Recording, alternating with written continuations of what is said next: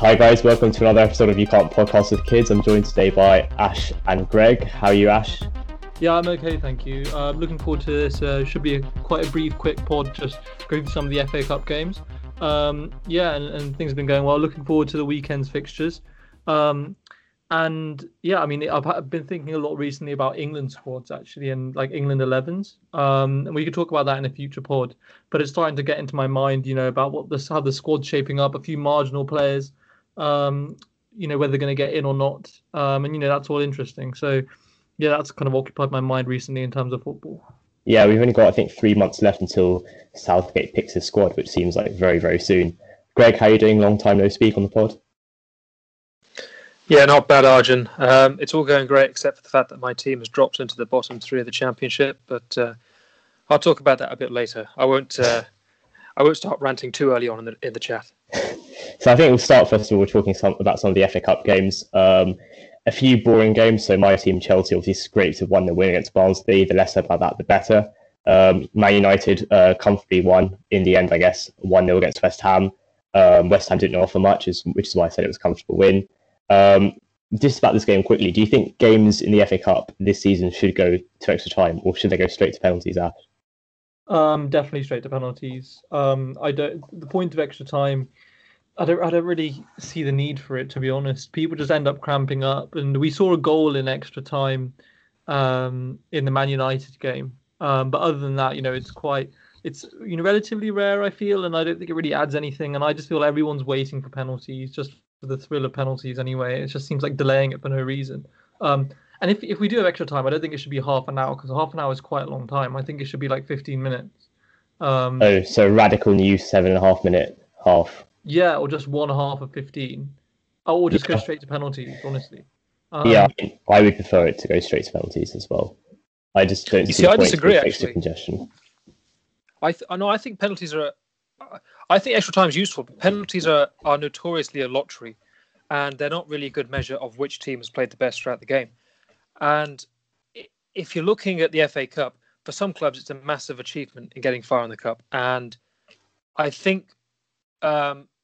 post quarterfinal, semi-final, and final, we should have extra time before penalties. I think it's a poor measure to go straight to penalties when in such a influential part of the cup. If your aim though is to get lower league teams further, then removing the extra time where the extra quality and fitness of a top class team will show out more than in normal time just because of the amount of time being played, then you might actually help lower league teams get through if it goes straight to penalties, which is more of a lottery. Just because then, you see the dividing class between a Premier League team and a League One team more when you're in extra time and the fitness levels really show.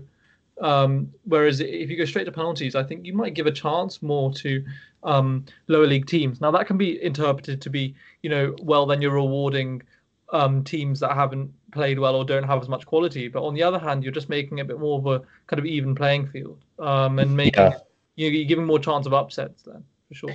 I agree. I think even though the 5 subs in the FA Cup has been a little bit of a leveller, it obviously benefits the bigger teams, as we discussed before, where they can bring on their expensive signings. Just briefly about the Barnsley game, their players, they play a very attractive sort of high pressing style of football with very young players, but they were noticeably getting tired after about the hour mark. So they had to bring on their sort of young players, and it did sort of benefit Chelsea, the fact that we had 5 substitutes to bring on.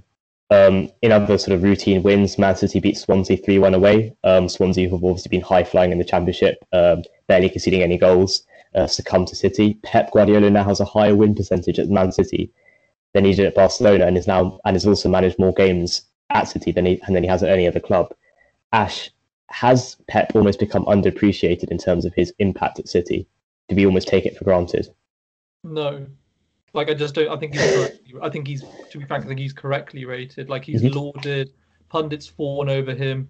After he won the league, and he was pretending to coach Sterling in front of the cameras. People drink all of that up. He's correctly rated. He's been regarded as one of the best managers in the world for the last over 10 years. He still hasn't got his 3rd European Cup, but that's a story for another day. And so I think he's probably correctly rated, given the amount of money spent, and given the quality of players we know he has and the quality of players he inherited. he's performed as well as people can expect, and I think he's been given the right amount of credit. I think he's actually been sometimes overappreciated or at least not criticised sufficiently. For example, last season when they notably took their foot off the gas, he wasn't criticised anywhere to the extent that other managers in that position have been, and also for their frequent failings in the quarterfinals of the Champions League, he got some brief scrutiny for that. But then again, people just like, well, whatever really, and they moved on, and likewise, his inability to kind of pick up the same results when Laporte got injured. He's got nowhere near as much scrutiny last year for that as Klopp is getting this year, for example. So it might even be the other way around.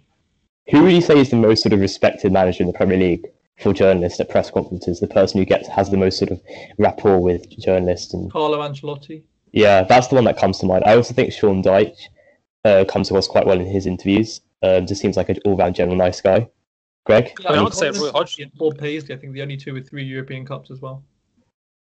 Yeah, I mean, in terms of the Premier League, that managers that are most untouchable, I'd say Roy Hodgson. He's the manager that you can't hate, even though he failed with England on multiple levels. And Liverpool. And Liverpool. Yeah. He did a great job with West Brom and a great job with Fulham. He got to the UEFA Cup final. And he's been in the game so long now. He's just a staple of Premier League life, and it'd be sad to see him go. Yeah, I agree. I see what you mean, as in retire, not like pass away. Retire, yeah. Yeah, I mean, Hodgson's like classic, very affable, like people like him. I think Mourinho is Mourinho, I don't know, like he used to be fairly untouchable, but now I think people just nibble at him and they know they'll get a response. So, it's because he manages Tottenham, mate. Yeah, I think with Mourinho, the mask has slipped notably, like in the last 4 or 5 years, more so than ever. Yeah, I'm not trying to lie to you and say that Klopp is hated by the media. He's fairly untouchable. They do fawn over him a decent amount as well. Yeah, I mean, we were also debating Klopp's sort of, I'd say, slightly aggy behaviour in press conferences recently, or at least like over the last month. Obviously, it got revealed, like, sadly, his mother had succumbed to coronavirus and had passed away, I think, a month ago, which, yes, we can criticise how he sort of got, aggressive or whatever, but there is a human element to this, and obviously, like, it would be churlish of us to, like, constantly moan about it. You don't know what it's like behind the scenes for him, and I'm sure Ashley can relate to him. Yeah, Simon Hughes has written an article in The Athletic about, what Klopp's been through in the last month. Like, he couldn't go to Germany to his mum's funeral. She passed away about a month ago from now. So, like, today is 18th. Today is the 12th of Feb, and I think she passed away mid-January. So, obviously, that's a pretty brutal part of anyone's life, really, when you lose one of your parents. And my heart goes out to him. And he's not having a good time at work either with the way Liverpool are playing. So I assume he's had a very difficult couple of months. But yeah, no. Obviously, there are some very classy tweets going out from Man United and others as well. So I think he shouldn't be criticised overly for being quite emotional. Yeah, I mean, I know we were having this debate as well about, like, okay, but this behaviour sort of goes back longer than this. It goes back to the start of this season to even the end of last season. What do you make of that debate? Because it's an altogether separate debate about him sort of getting, I would say, rattled by certain interviewers about Liverpool's perhaps under-par performances going back, like, towards the start of the season. I think he's always been a really poor loser, and he gets really aggy whenever we lose. But it's just become more of a thing now because for 3 years we didn't lose, really. Like in the league over 2 years, I think we lost like 5 times, 4 times. And so, like, you never really got to see. I mean, last year, we won like over 30 league games or whatever we did. And so like, you're not really going to see him ever be really upset. I think if you look back to when we were a poorer team 4 years ago and we lost more regularly, to go to some of those press conferences, they're just the same as they are now. Just you never really saw him like that the last 3 years because we never really lost. Yeah, I'd say with Klopp, like, immediately when he came to Liverpool, and even just at top level football with Dortmund and Mainz before, he was seen as this, like, incredibly charismatic fella. He charmed journalists. He constantly went on charm offensives with them, and his sort of effervescent personality made people not want to hate him. And I think, okay, as sort of the seasons go by, he is prone to get more aggressive and more sort of aggy. But that's just natural, I guess. Not everyone can be a charmer forever. In terms of the most notable FA Cup game from this midweek, Everton 5, Spurs 4. The most goals in FA Cup match between top flight teams in over 6 decades. We've had like a few notable games in the League Cup. So we had Liverpool 5, Arsenal 5, Chelsea 5, United 4 from a couple of years ago. But this is the most goals in FA Cup game between Premier League teams. Obviously, it's a great result for Everton. Spurs sort of succumbed to their attacking style. I love how Ancelotti and Mourinho, who are sort of arch pragmatists, notably defensive coaches, saw their teams score 9 goals between them.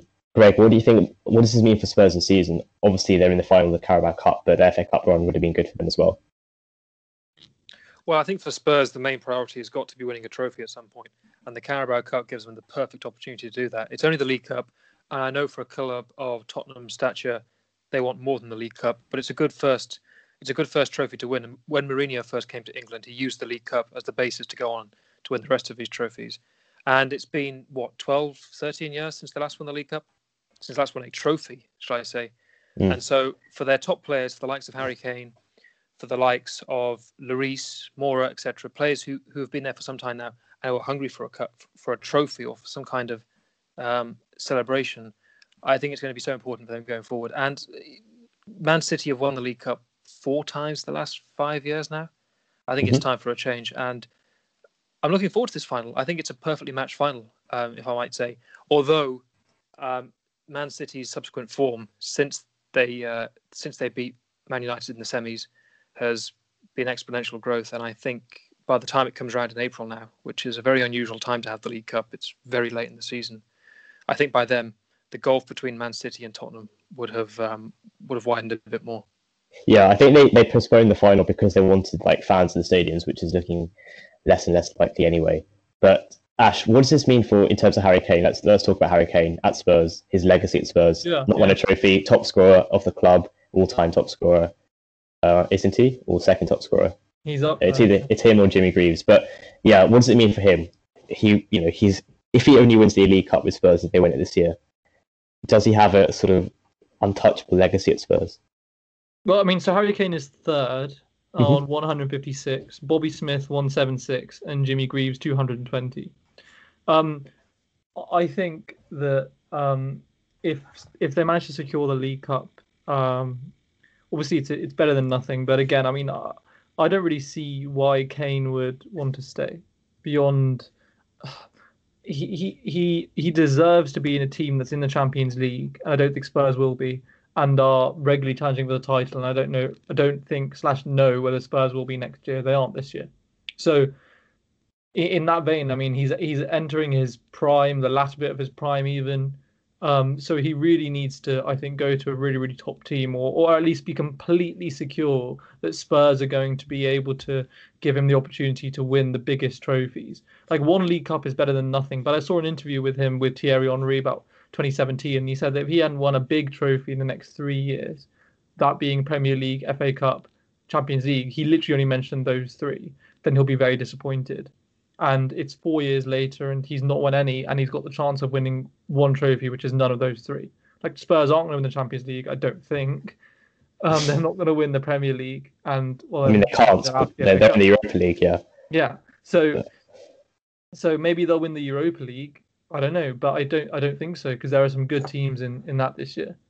So so it depends. I mean, the thing is, if he goes, then what does that mean for everyone else? If he knows that, like, there's a club that just needs a centre forward just to slot in, and then they're pretty much on be able to win a league, then that might be an attractive proposition. But then I don't know if he wants to leave England.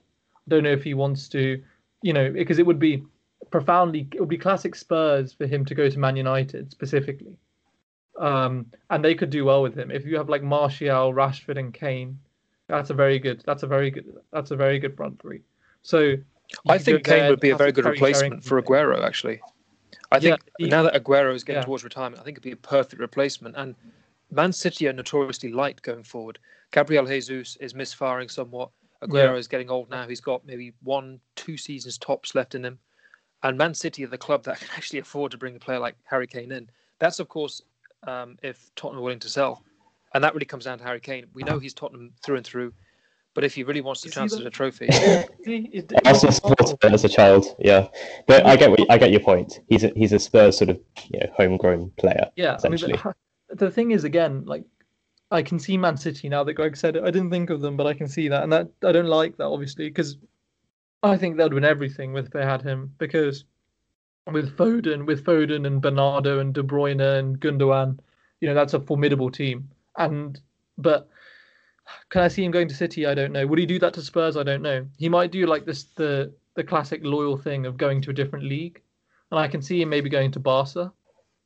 Yeah, I think he would suit Barcelona's style of play because he is quite good with the ball at his feet. He's like a playmaking striker, essentially, like Benzema is. But I mean, in terms of his personal accolades, he's obviously won the Golden Boot a few times. He was top scorer at the World Cup. But then if you look at his goals in the World Cup, I mean, he was scoring against Tunisia and Panama, and some of his goals like tap-ins from like 5 yards. I mean, and penalties as well. It wasn't like an excellent World Cup in terms of the goals he scored, I mean, right? It was emblematic of England's overall performance. Like, we beat teams that were relatively weak, and when we faced a relatively decent team, we lost. Impressive on paper, but not much substance to it, which is essentially our World Cup as a whole. Yeah, and I mean, I can see him. I mean, Gary Lineker went to Barcelona, and I can see him kind of doing that. Kane. And I think he'd do well there, and I think they'd win. They're always in a shout to win La Liga. They've won it like 8 of the last 10 years or something. So he's always in a chance there, and he'd win trophies there. He'd definitely have a chance with the Copa del Rey, Spanish Super Cup, all that. So if trophies are what he's looking for, that could be a place. Yeah, I mean, it's good to see English players going abroad. Tomori, Sancho, Trippier as well. Have you got Oliver Tomori leaving yet? No, I haven't. Especially the fact that he's doing really well at Milan. Like he's playing regularly and playing well. Let's not forget Jude Bellingham going to Dortmund. Yeah, although actually there is rumours that he's unsettled there. I might be returning back to England. Really? Because obviously I'm not saying I watch Dortmund regularly, but from what I saw of him, I thought he was playing fairly regularly with like him and Reina in midfield. But I guess but that could be if Sancho leaves and comes back, I can see Bellingham joining him. Yeah, I mean, I'm just thinking now for Sancho, Kane, Rashford front three for United and getting very jealous on paper. In terms of other FA Cup games, Southampton beat Wolves, which is obviously a good sort of recovery for them after the 9-0, the second 9-0. Sheffield United beat Bristol City, Burnley beat Bournemouth, Leicester beat Brighton. The FA Cup draw took place just before the Chelsea-Barnsley game. I don't actually have it written down, but I'm just going off the top of my head. Everton playing Man City. Chelsea are playing Sheffield United at home, Leicester playing United, and Bournemouth are playing Southampton, I think. That'll be an interesting draw. As a Chelsea fan, very happy that we got Sheffield United, possibly the easiest team on paper. City playing away at Everton and United playing away at Leicester. I mean, that's basically our biggest competitors with the Cup, knocking each other out. So, that'll be good. Ash, are you much interested? We asked Callum this the other day. Are you interested in the FA Cup now that Liverpool are out of it? Yeah, relatively. I mean, I'd watch Everton, Man City. I'd watch, just because the two teams playing. But do I think the FA Cup means as much as it used to? Definitely not. And if there's a chance between watching that and Serie A, I'd probably watch Serie A. Fair enough. Let's move on to the Championship. We haven't really covered the Championship all that much, to be honest, in this pod. It's obviously a very exciting league. But perhaps not so much for you, Greg, because Birmingham are basically struggling near the bottom of the league. I think they're 22nd or even 23rd. Currently. Just how bad are you doing, Greg? Well, after the midweek's games, we've dropped into 23rd place. Give a diagnosis of the issues. We are really bad. Issues, and don't be scared to call people out. Yeah, don't hold back. Okay, I'll start by firstly giving a general review of the Championship. There's a couple of things to notice. First of all, I think the gap between the Premier League and the Championship now has become just as big as the gap between the Championship and League One. The average salaries between those divisions speaks wonders, and also the teams that we're seeing in the top and bottom of those divisions. So Norwich, Watford, Bournemouth, who got relegated last season, they're up there. They're performing admirably in the Championship, although they struggled in the Premier League all season. And the teams that got promoted from League One to the Championship last year, they're struggling at the bottom of the table. it's not fun to watch that. I like to see variation in the leagues, but for my team Birmingham, it's looking quite grim, and we're at the bottom of the table because we have a manager that constantly performs negative tactics: defend, absolute no attacking football whatsoever. They can't pass a ball. This is Aitor Karanka, yeah. They can't pass a ball 5 yards to a player wearing the same coloured shirt as them. Right, Greg. But the thing is, like, then he's got good pedigree though. Like, he's managed elsewhere. He's not a joker. I think, yeah, you're right. I think the problem with Blues is it's just cursed. There's an old adage, right, that when Birmingham City built St Andrews, which is their stadium, they built it on the site of a gypsy encampment. And when the gypsy encampment was disbanded and sent away so the ground could be built, rumour goes that the gypsies cast a spell or cast a curse on the ground, which is why Birmingham apparently over their entire history really have performed pretty poorly. But I think on a more factual analysis, we've had something like 8 managers in 5 years now, and every single one has been poor in some respects. There's been poor performances, and what about Gary? He was good. You shouldn't have sacked him. Gary Monk for Birmingham. Gary Rowett or Gary Monk? Rowett. Oh well, we had the two Garys were good. Gary Rowett and Gary Monk were great players because I think they understood our players and they performed to our strengths, which is most definitely not attacking football.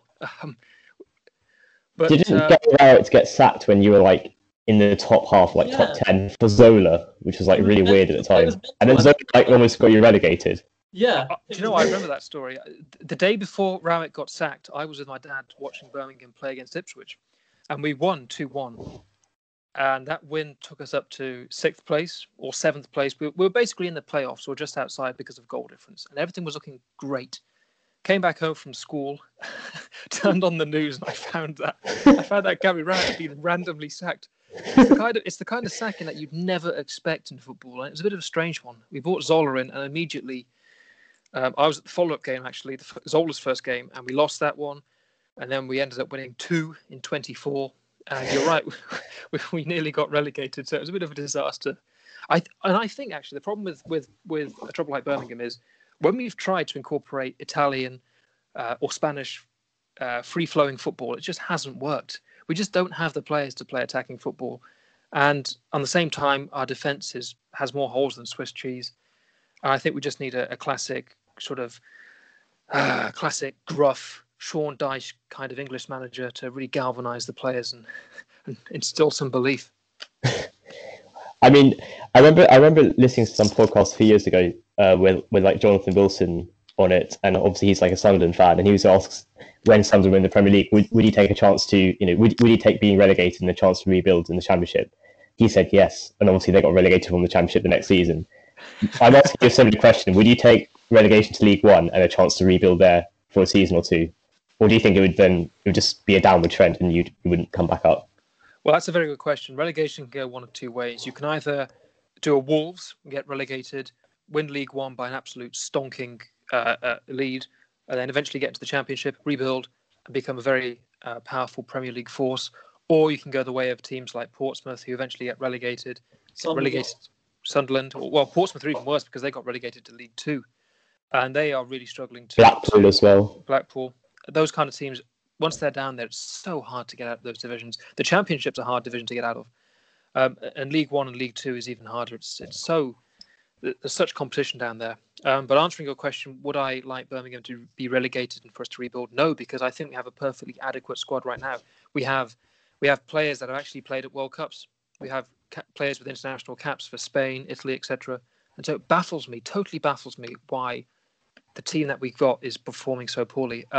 I think if we got relegated, all that would happen is our best players would end up going to other teams in the Championship, maybe even the Premier League, and we'd be stuck in League One for many a season to come. I would not like watching League One football. Nothing against League One teams, and I'm not in some way saying that League One football is not deserving of attention, but personally, if I saw my team drop into League One, I would totally lose all interest.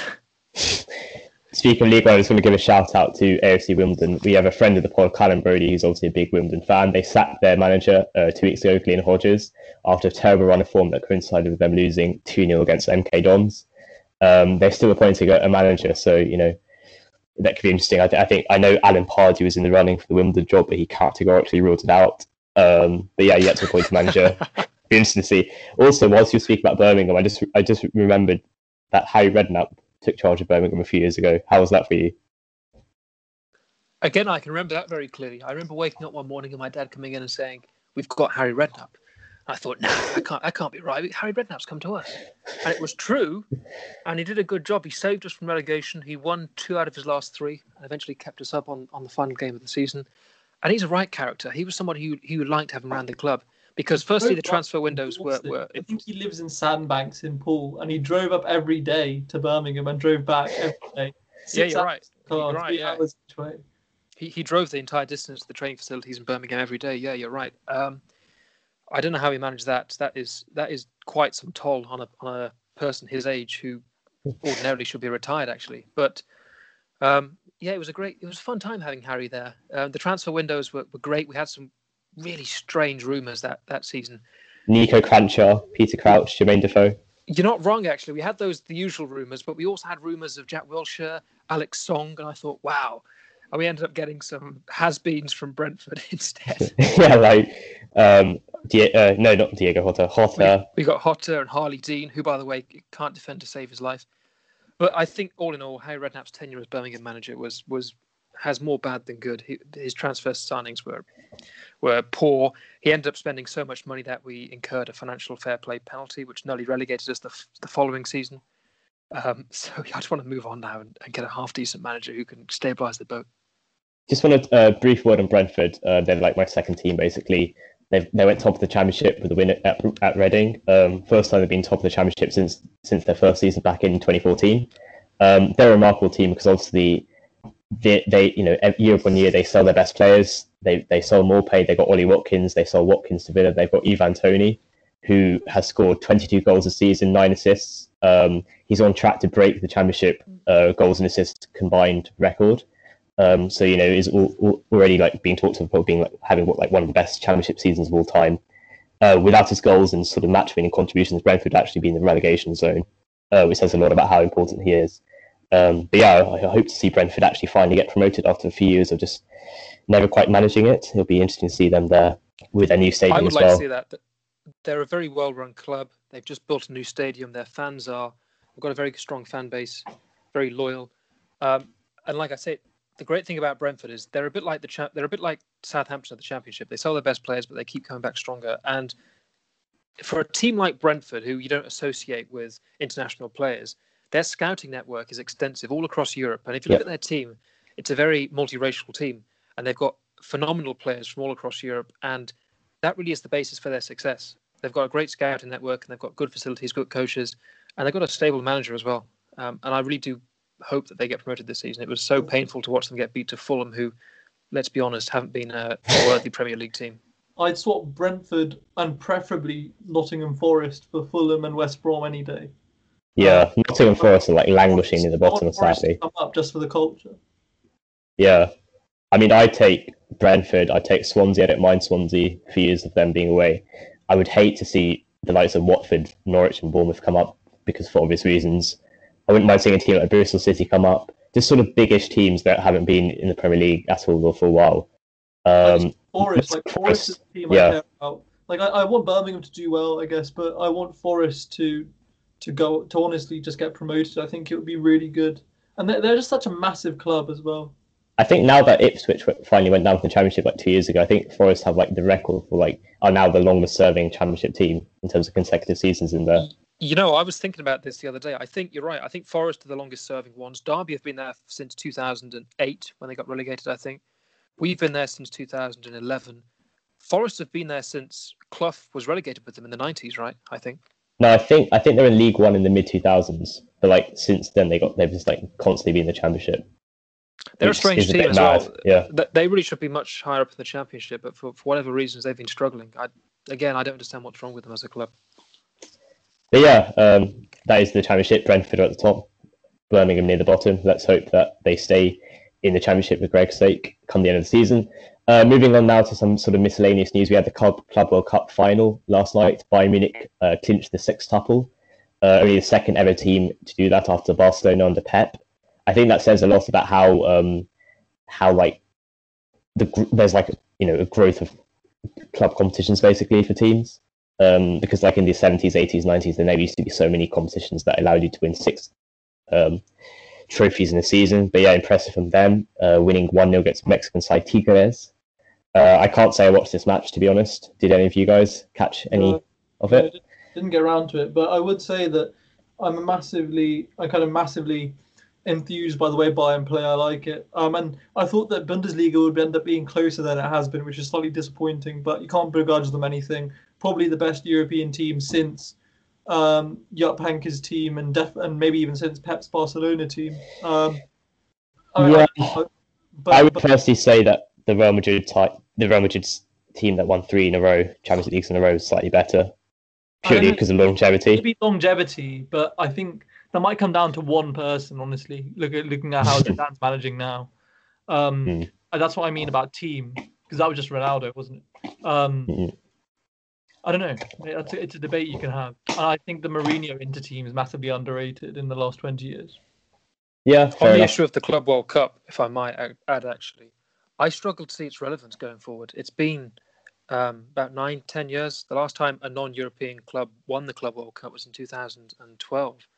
Yeah, it's almost a foregone beating Chelsea. Sorry to bring that up. It's almost a foregone conclusion which team's going to end up winning it. Although some games have been close in the last few years. I know that some South American clubs treat it almost as importantly as domestic cups, etc. But for me, it's not something that's a highlight of the season. Yeah, I remember a few years ago, I think it was like a Japanese team, I think like Kashima Antlers, who went like 1-0 up against Real Madrid in the final, and they were, like, Real Madrid just managed to win it in like the last minutes of the game. But yeah, the last non-European team to win it was Corinthians, who beat Chelsea in 2012. But I guess that's sort of karma for Chelsea, not really deserving to be there anyway.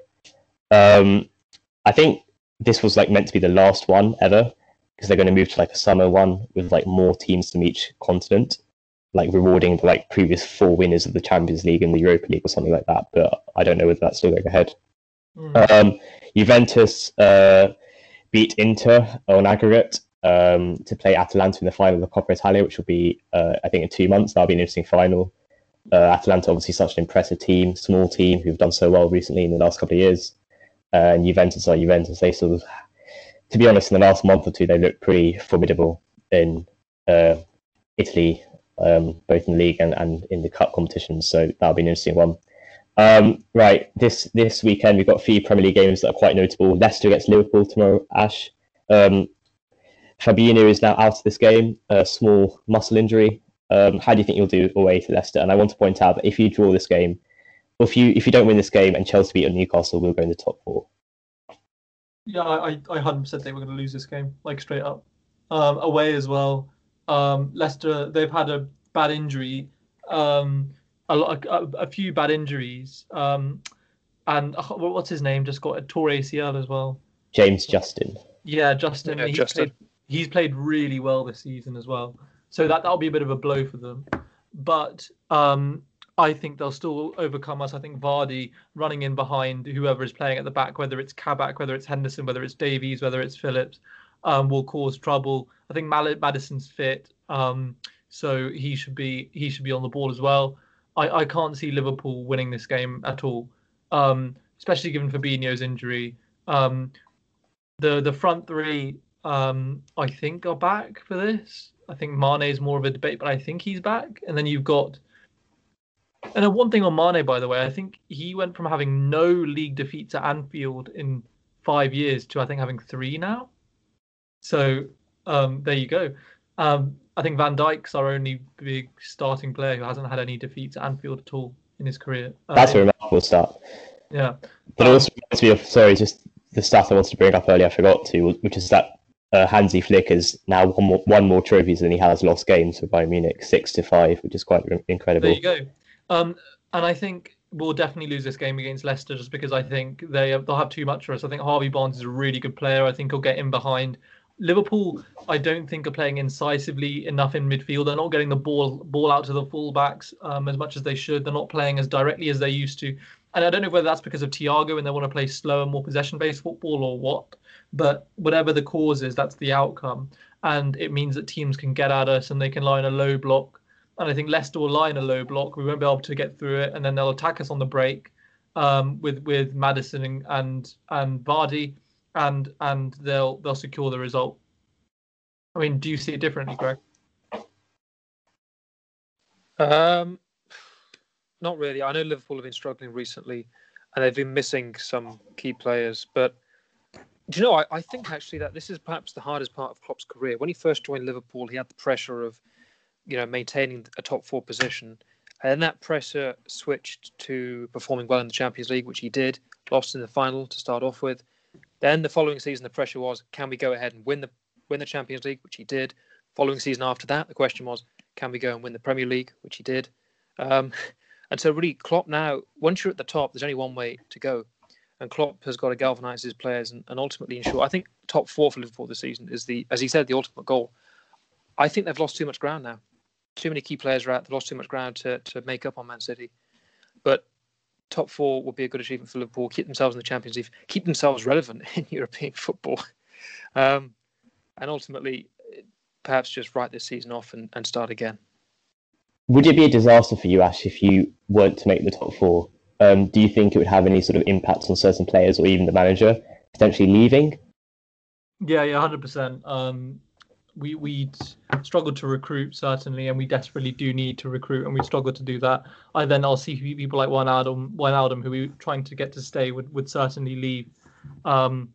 And you just don't want Virgil van Dijk to play in the Europa League when he's like 29, but he should be playing in the Champions League at that age.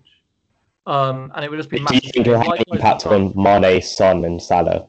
Yeah, Mane, Salah, and Firmino. Yeah, but why would they be? It would be a disaster for them at age 29 to be playing in the Europa League. To be frank, when even in their very first season at Liverpool, they're playing in the Champions League.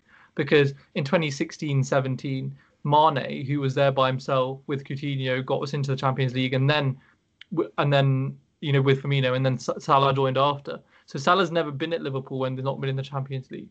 So I think that would be a massive disaster if we didn't make a top 4. I'm hoping we can still make a good run in the Champions League. I think we can beat Leipzig in like neutral venue with no fans. Who knows what's going to happen? But Man United dispatched them quite convincingly, and I think we can do the same.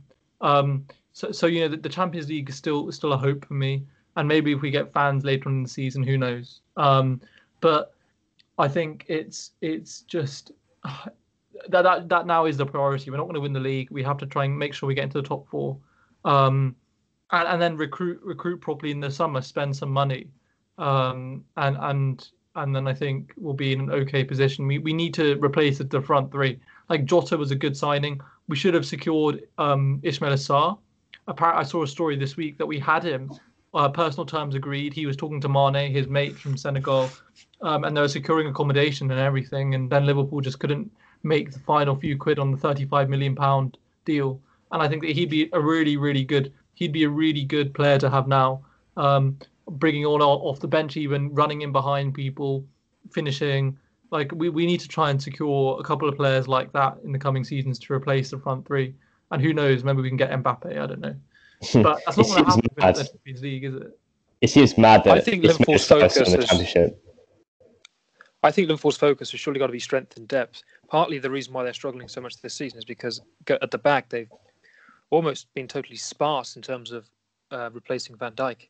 We've had really bizarre formations at the back. Henderson, Fabinho, who you wouldn't necessarily associate with being proper stalwarts at centre back position. I don't think the strike force is something to worry about at Liverpool. Midfield and forwards, they're well stocked. The thing is, though, in terms of names on paper, like that's true. But then if you look at performances, we've not really conceded that many goals. Like City, we conceded a few because Alisson just made 2 horrendous errors. But that would have been a 1-1, 2-1 game. And then the other few games, we've only conceded like 1 or 2 goals, or none. The issue has been scoring goals and creativity. For whatever reason, we can't make chances. We get barely any shots on target these days. Something needs to change up front. And actually, despite all the injuries, our defensive record isn't that bad. I would disagree, actually. If you look at the table, you've scored 44 goals thus far, which is only second to Man United. Not even Man City at the top have scored 44 goals or more. It's at the back. You've conceded 29 goals in 23 games, which is a bit disappointing for Liverpool considering last season. But Man City are only at the top because they've got such a strong defence. They've conceded 14 goals in 22 games. It's not the strike force. It's not the strike force to worry about. You're scoring enough goals, and you've got good enough players going forward. I think Thiago in the summer was a fantastic signing, and it helps to revolutionise that midfield as Henderson gets a bit older. But at the back, I've seen some really bizarre partnerings at the back. I agree. I'd like to see like Phillips and Kabak in defence, because I think Phillips has played okay when he's been on the pitch. Honestly, he's made some great tackles against Spurs on Heung-min Son in the box 1-on-1, like 2 or 3 quality clanging, beautifully timed tackles. So I think he can play, honestly. And his dad was a good player as well. And I think we should play him at the back with Henderson, with Kabak. Hopefully Kabak's gotten used to the system, and then we could put Henderson in midfield with Wijnaldum and Thiago, and I think that's a good team. Okay, I've got a question for you. Do you think Trent has lost his mojo now that Van Dijk's gone? Because he was really poor against Man City. And across the whole season, Klopp's played him poorly. Klopp's not given him the requisite rests. He's obviously changed something in his coaching or whatever, because Trump looks like like a Freudian slip. I was watching the trial. Trent looks like he is lacking in confidence, and whether it's because we're playing a less direct style, so he's getting the ball less because we've got Thiago in midfield, or whether it's because he had COVID, or whether it's because the whole team's doing badly and he's upset about that, I don't know. But Klopp's man management of Trent, I think, has been poor this season. I think Klopp's not got enough scrutiny personally for a lot of his tactical decisions. So like Greg said, in terms of defensive partnerships, bizarre substitutions, taking off Curtis Jones or not playing him, and he's been one of Liverpool's best players this season. Taking him off against Man City was mental when he'd been running through that Man City team. And he just took him off and never understood why. So I think Klopp has some responsibility in how he's managed Trent and a few other players as well. You're right. So yeah, Leicester-Liverpool, massive game in terms of the top 4 race. If Leicester don't lose, Chelsea have the chance to overtake Liverpool into the top 4 on Monday night, playing Newcastle at home. To be honest, I'm quite confident about this one. I mean, Newcastle is dour in all senses of the word, and I think that we should comfortably win this game. We've had a great start on the Tuchel, and hopefully this continues. Also on Saturday evening, Man City play Spurs. I guess this would be a sort of big game, but the way both sides are playing, it sort of leans towards a home win, a convincing home win. I really can't see Spurs took anything here at the Etihad. I think now Kane's back, they have a chance. Is he back?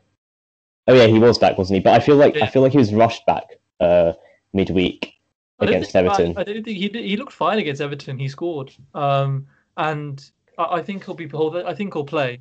And I think with Son and Kane going up against that defense, which is good, but which is still, played well in the last 10 games. I think they can still be targeted in some way. If you have Harry Kane running at John Stones, despite Stones' renaissance, I don't think City fans will fancy that. So I think hopefully it's quite a close game, and hopefully Spurs can get something from that game. I'm just going to check. Diaz is there's a slight question mark over him whether he'd be able to make the game. He's been a revelation at the back with Man City, as we all know. I think if he's playing, then Spurs won't be able to offer anything. I love how today in a press conference, Mourinho just completely savaged Bale, saying that basically a post that Gareth Bale had made on Instagram, where he said he'd had a good training effort, was completely wrong. He said it was a contradiction, and I think it's just savage Mourinho. Bale's been a massive flop this season. I don't think any of us really expected him to sort of hit the ground running and be a revelation for Spurs. But he's just been a terrible transfer, one of the worst signings of the season. I mean, he hasn't played football in so long properly. What do you expect? He was barely. He's not showing anything on the pitch at all. Yeah. He's not showing application. He was a professional footballer for the last 2 years. He was being paid to do nothing at Madrid, literally nothing. So it doesn't surprise me he's not at Premier League level. I mean, he might be an extraordinary, naturally talented, gifted athlete, but you have to be in a good physical condition, and match fitness is really important, and he's just not had very much of it. And also, I think it speaks. Yeah, I think it speaks a lot for his attitude. He ended up rubbing up Zidane the wrong way. Done the same with Mourinho. Yes, fair enough. They're managers who don't stand stand players, messing around. They really want the best out of their players because their teams are geared for excellence. Their philosophy is excellence. But at the same time, I think the Gareth Bale transfer back to Tottenham was really just a sentimental one. He was on the market. He was relatively cheap at the time. Well, only wages to pay really. And I think the fans would have wanted him back, but I think given a choice, there are better options out there. I think for Gareth Bale going forward, he just ought to get his PGA Tour license, go onto the golf course, and hopefully can compete at the Masters in a couple of years' time. I'd like to see that happen. Greg Leckey in 2016, knocking those balls down the fairway, 400 yards, clangers. I tell you what, it's weird how really good players like Gareth Bale also can apply themselves to golf.